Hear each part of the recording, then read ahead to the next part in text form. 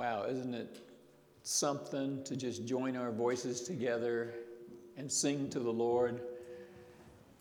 For people who write the songs, and use their gifts to give us those songs, and for those who play here and lead us in worship as we join together, singing songs and the writing of songs, just an amazing gift from God, I think. Really encourages us, helps us to be unified. So I just thank God for that and for those who lead us in worship. Let's pray before we look into God's Word. Father, we thank you for this time that we have now to look into your Word. We thank you for the worship that we have been able to enter into through music, through singing. We pray, Lord, that our hearts would be open to you and your Word, and that we would just leave here more informed about who you are and your love for us and how we can walk with you. We pray in Jesus' name, amen. Sometimes we Christians will talk about having a calling from God. A sense that God has called me to a certain ministry or job or some important commitment, some sort of major decision that God is leading me to make. We think that way. And in some cases, we may feel very confident that God is calling us to a certain action or to a certain decision or certain ministry or whatever. In other cases, we may not be nearly as confident as to whether God has actually called us to that specific action or decision, especially if we've stepped out and done something and it went all wrong. And you think, did you actually call me to that, God? Or if things have, the decision we made has caused lots of trouble or difficulty, then we may seriously question whether it was a true calling of God. But this morning, we're going to be looking at a calling from God that is absolutely certain. Can't even be any doubt about it. But it isn't a calling from God to an individual. It's a calling from God to a church. And then as it turns out, as we look at it, it's really a calling from God to every church. And in this calling, I believe it will be very helpful for us in the circumstances that we are in. We're going to be in the New Testament book of Ephesians. And in chapter 4 of Ephesians, we'll have the verses on the screen. But if you have a Bible and like to turn to it, it's in the chapter 4 of Ephesians. The Apostle Paul talks to the people in the church in Ephesus about a calling from God that they have as a church of Jesus Christ. Now, before we look at it, what kind of a calling do you think, calling from God, do you suppose a church might receive? As it turns out, Paul is going to tell them how they should act and live as a group of people who have turned to Jesus Christ as their Savior and as people who claim to be children of God and followers of Christ. And it so happens that they have a very special calling. And what I see in this passage is a gold mine of teaching for any church that really wants to show people who Christ is and what he can do for those who turn to him and follow him and commit themselves to him. So I'm going to be reading in Ephesians chapter 4, and we'll start with verse 1. And look what Paul says to them about the church. He says, "As a prisoner for the Lord, then, I urge you to live a life worthy of the calling you have received.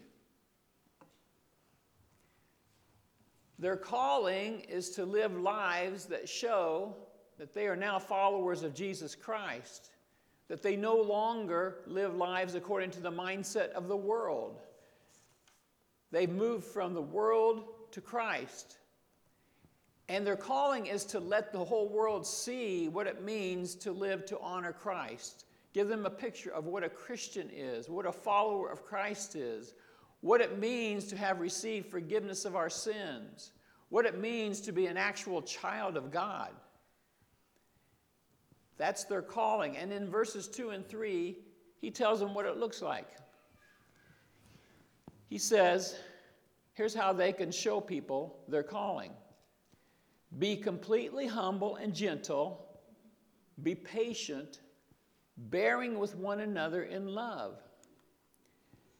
And make every effort to keep the unity of the Spirit through the bond of peace.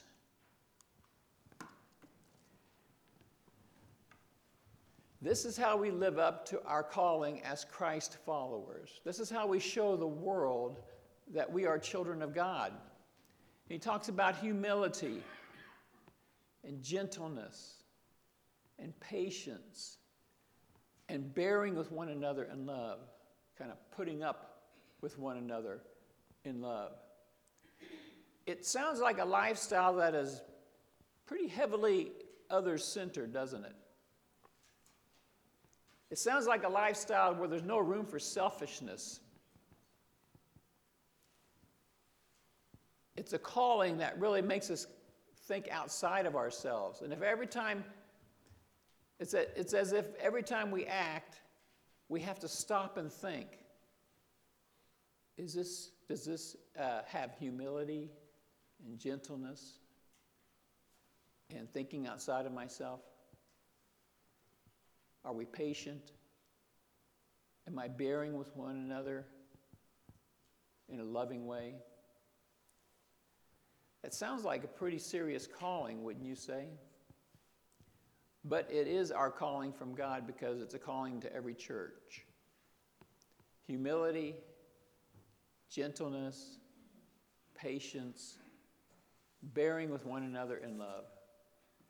Now, I said a minute ago that there may be instances where we would question if God did really call me to this calling that I thought he did. But here, there's no question, is there? I mean, he is calling the church to live out these qualities. We've been called to humility, gentleness, patience, and bearing with one another. A very other-centered attitude or outlook. You know, when I see this, humility, gentleness, patience, and bearing with one another in love, it reminds me, or I start to think of, you know, when I became a Christian as a young adult, I left one group of people that I was used to being with and totally switched over to another group. So it was easy for me in that instance to leave the stuff that I was doing wrong and start doing good stuff. But, you know, then to be completely humble and gentle and patient and bearing with others in love, that's a whole other step, isn't it? I mean, it's one thing to stop doing certain things that you know are wrong. It's another step to always act humbly and to be gentle and patient and bearing with one another in love. And so, you know, as we interact with each other, that's what we're going for, isn't it? And interact with people in the world. Humility, patience. Now, I have said before, and more than once, that in my opinion, this church, this body of Christ, is filled with individuals and families that are living according to this calling to a large degree. Nobody's perfect, right? And because of that, people enjoy coming and being a part of this church family. And you know, as a pastor or church leader in this church, there's almost nothing better than to see this going on consistently in our church. I just always say we have good people in our church, because the people in our church are really working to follow God. And of course, what it leads to is people showing true concern for others, if we're following this. To be truly concerned for others. A willingness to help others in need. A willingness to reach out to make people feel welcome. Kind of thinking through all these ways.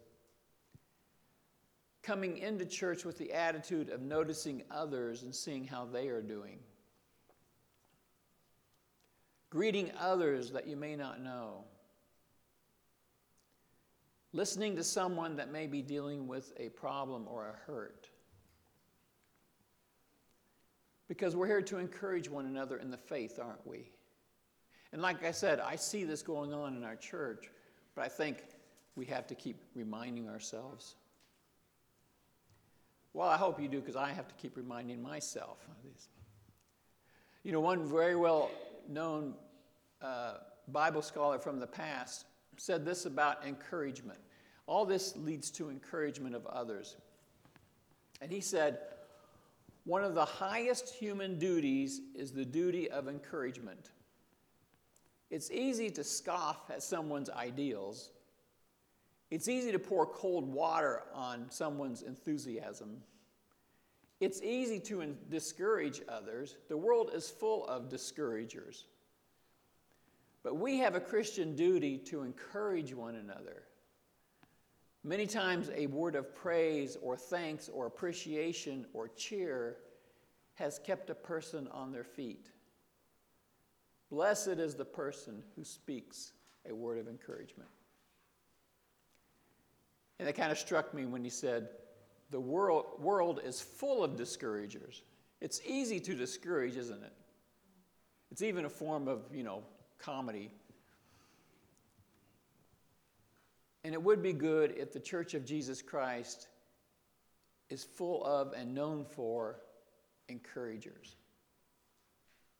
Now, verse 3, which we already read, says, make every effort to keep the unity of the Spirit through the bond of peace.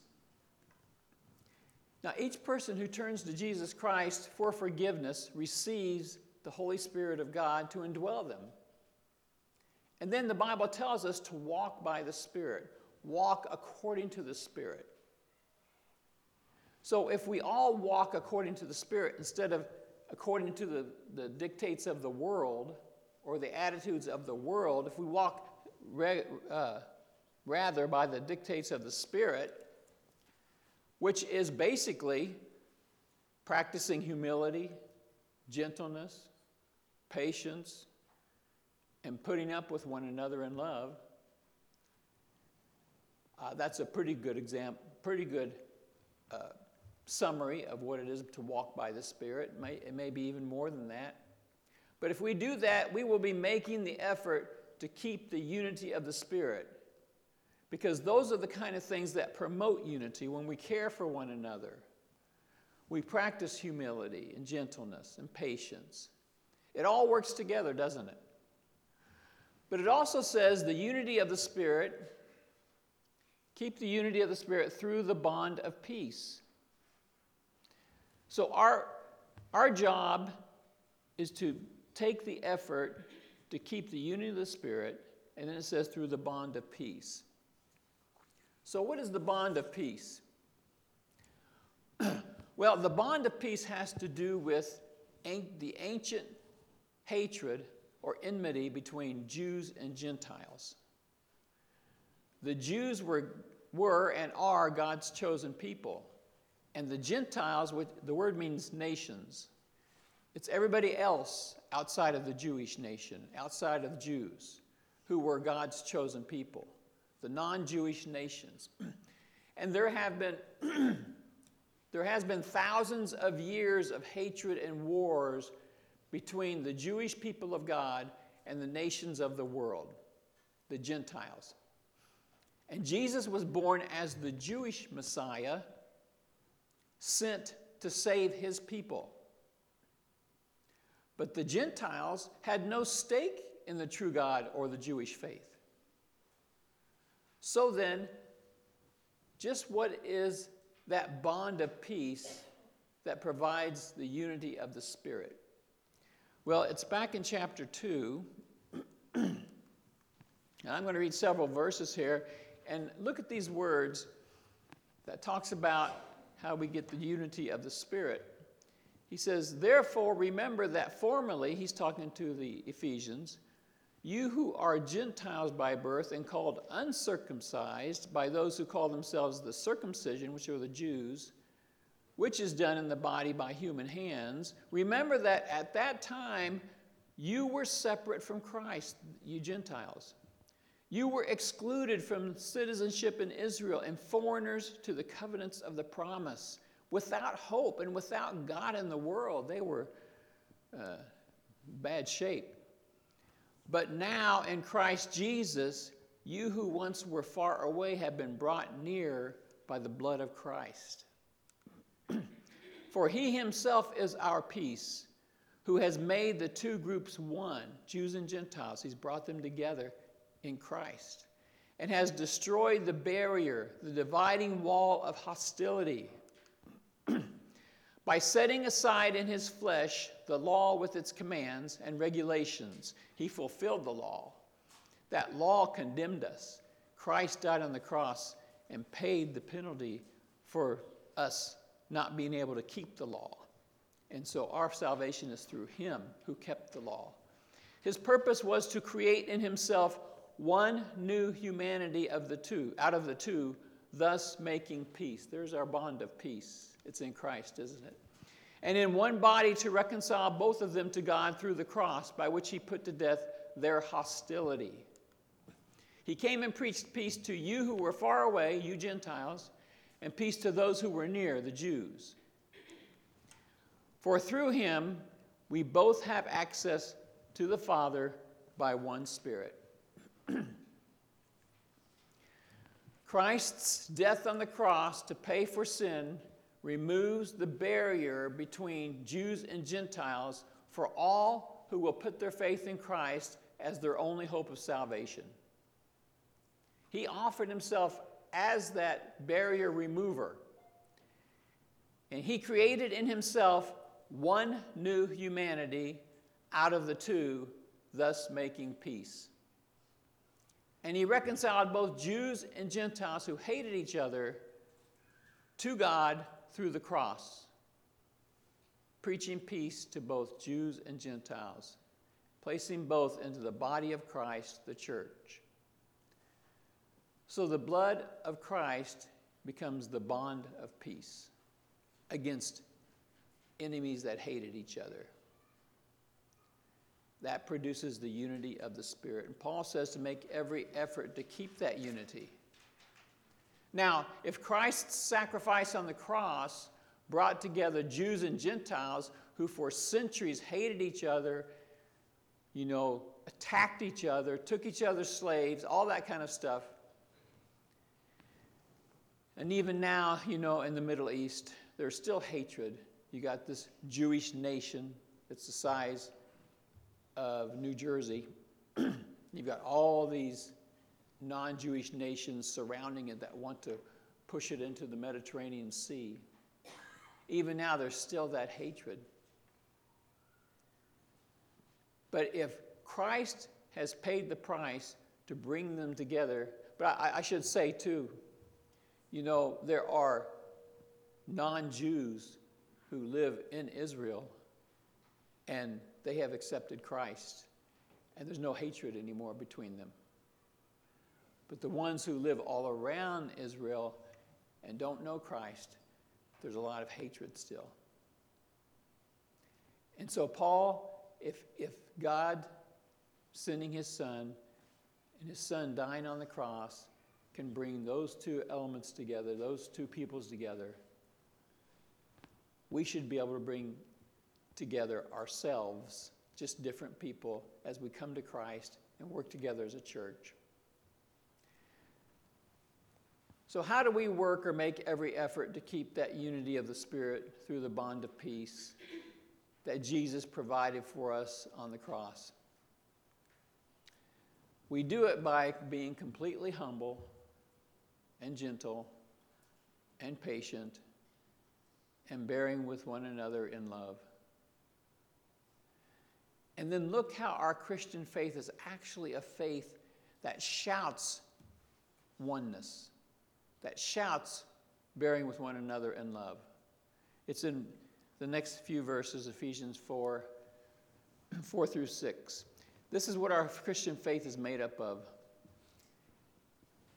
Look at all the oneness. There is one body and one Spirit, just as you were called to one hope when you were called.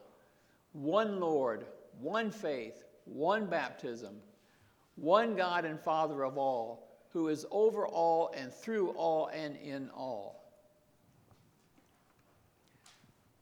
Our chosen faith, as we turn to Christ, is a faith of oneness. Pretty obvious there, isn't it? We make up one body of Christ with one Heavenly Father and dwelt by one Holy Spirit, and we have one Lord, one faith, and one baptism.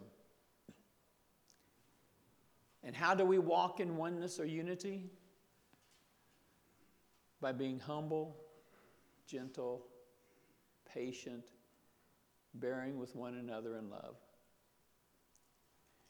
And what is it that threatens to destroy our precious unity and our bond of peace? It's pride, harshness, self-centeredness, refusing to bear with one another in love. And it's by not making the effort to keep the unity of the Spirit through the bond of peace that Jesus provided through his sacrifice on the cross.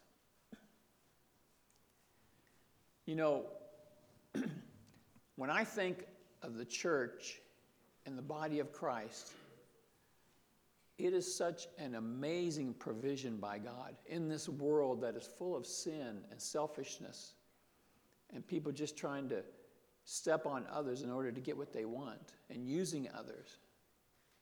And you find it all the time. You find that, people have been cheating in this major area of our nation and, all kinds of things, lying going on. But you have the body of Christ, which we're to love one another and help one another and seek peace between one another through gentleness and kindness and putting up with one another. And the world outside can't even begin to comprehend it. They look at the church and they often see it as a negative or controlling or unrealistic. Or they see us as people who can't think for ourselves because we follow a book. And then you have dictators and despots. They see Christianity as a threat to their control and power. So there's always this animosity toward the church. And of course, Satan is working underneath all of that to engender that. But the church is the living, breathing body of Christ, unified by the Holy Spirit, loved by God dearly, who is preparing a home for us in his eternal kingdom. I mean, the church is just this amazing, amazing body that I don't think we can even understand it. We can just get a glimpse of it as we read the Word and spend time in prayer with the Lord. And now here's what we hope to do with this truth. Now, we've been talking about getting a little more organized in this church, setting out things that people can do to help. We can all help together to make sure that we're covering all the basics in order to be a church devoted to God with the people we have. And as we've been talking about this as leadership, and we've been saying a little bit more to the congregation, we're going to be saying more. It's not that we're aiming to get very fancy or trying to impress people. We just want to help each other become solid followers of Christ and be the people he wants us to be. And so, as we look at the Word of God, and as we take it to heart, and as we see the calling that God has given us in every church, let me now just end with the first verse that we looked at. The Apostle Paul said, "As a prisoner for the Lord, then, I urge you to live a life worthy of the calling you have received." Let's pray.